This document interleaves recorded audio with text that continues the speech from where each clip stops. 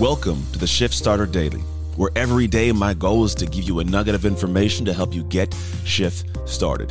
Let's get into it.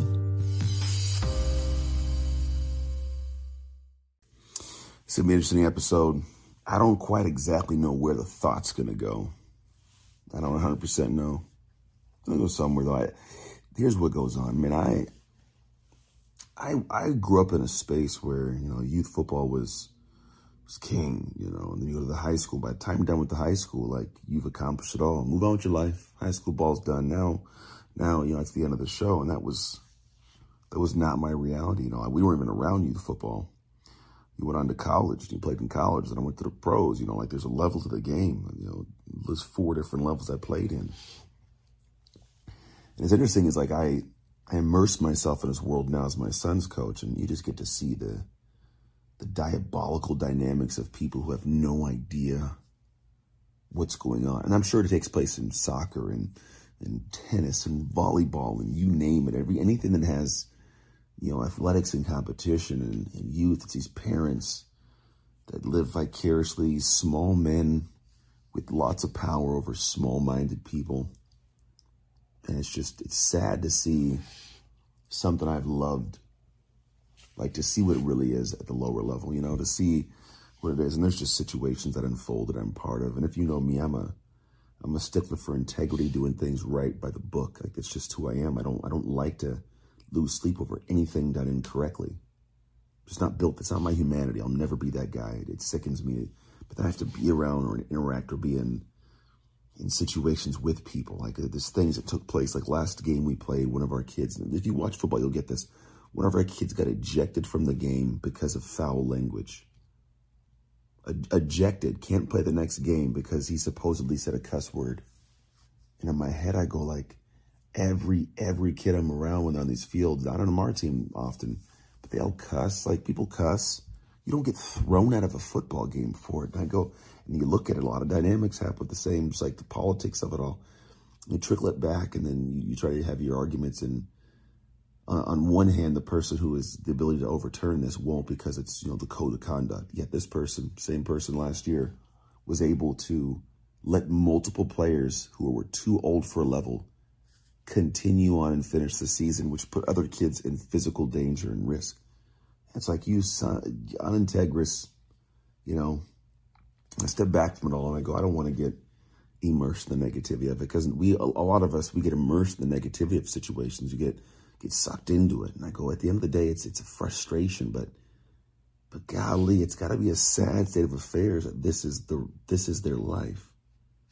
This is what they will, do and put their name on and operate in that way. And it sucks because you have to be around it for the thing but then at the same time, it's a certain level of sadness that the individuals who affect me in some way or affect my kid are these kind of small-minded, weak men. It bothers me. And then I step back and I go, well, do I talk about this? Do I keep my, bite my tongue on it all?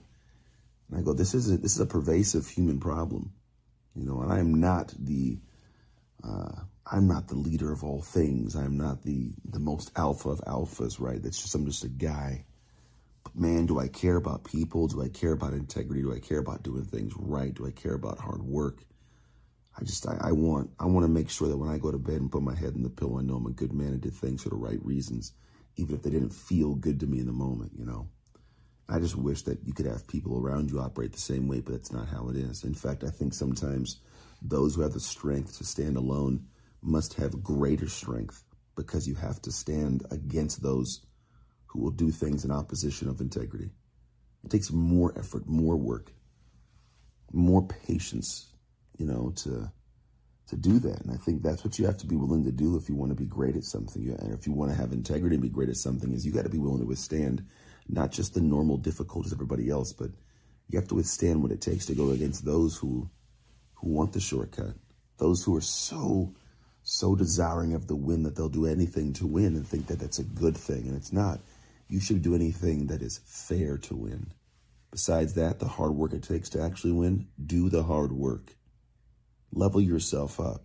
Don't cut corners. I don't cheat in anything.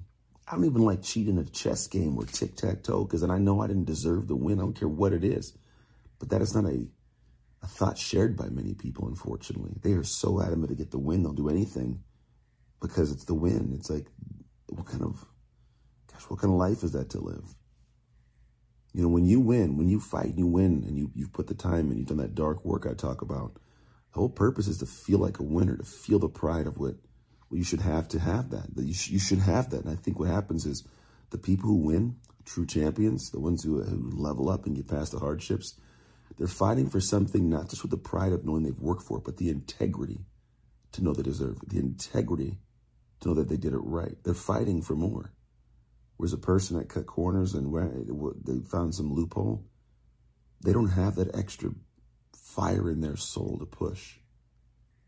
Except for shame from being exposed maybe, but there's not that same fire for the guy or the girl who put in 100 more hours, who did it right, who sacrificed, who did what was required in the right way, the honest way. You have more invested, so you drive more. That's why a guy, like a Kobe Bryant or a Serena Williams, like they've worked and they've toiled and they've fought to do things the right way of integrity. And so because of that, there's a certain level of confidence that some would say is arrogance and superiority. Don't you think that if you did it right and you worked the right way, you should have the right to have borderline in arrogance and superiority because you know you have done superior work? That's what I want people to have. That's what I want you to have. That air of superiority because you did what others wouldn't do. You're superior within your effort. And you have a right to puff your chest up, to walk tall and confident because you earned it. If you haven't done that, start today. It's never too late to start getting on the grind to do things the right way. To carry yourself differently. But it comes from doing things right. It comes from doing things with integrity, day in and day out. I don't know how it serves you, but I hope it does. Have a blessed rest of your day. I don't want you to dream. I want you to do. Thanks for listening to another episode of the Aw Shift Podcast. Don't forget to rate, review, and smash that subscribe. To get a free resource on how to own your shift right now, visit ownyourshift.net. You finding a solution to become the greatest. We can't wait to have you on the next episode. Until then, go make shift happen.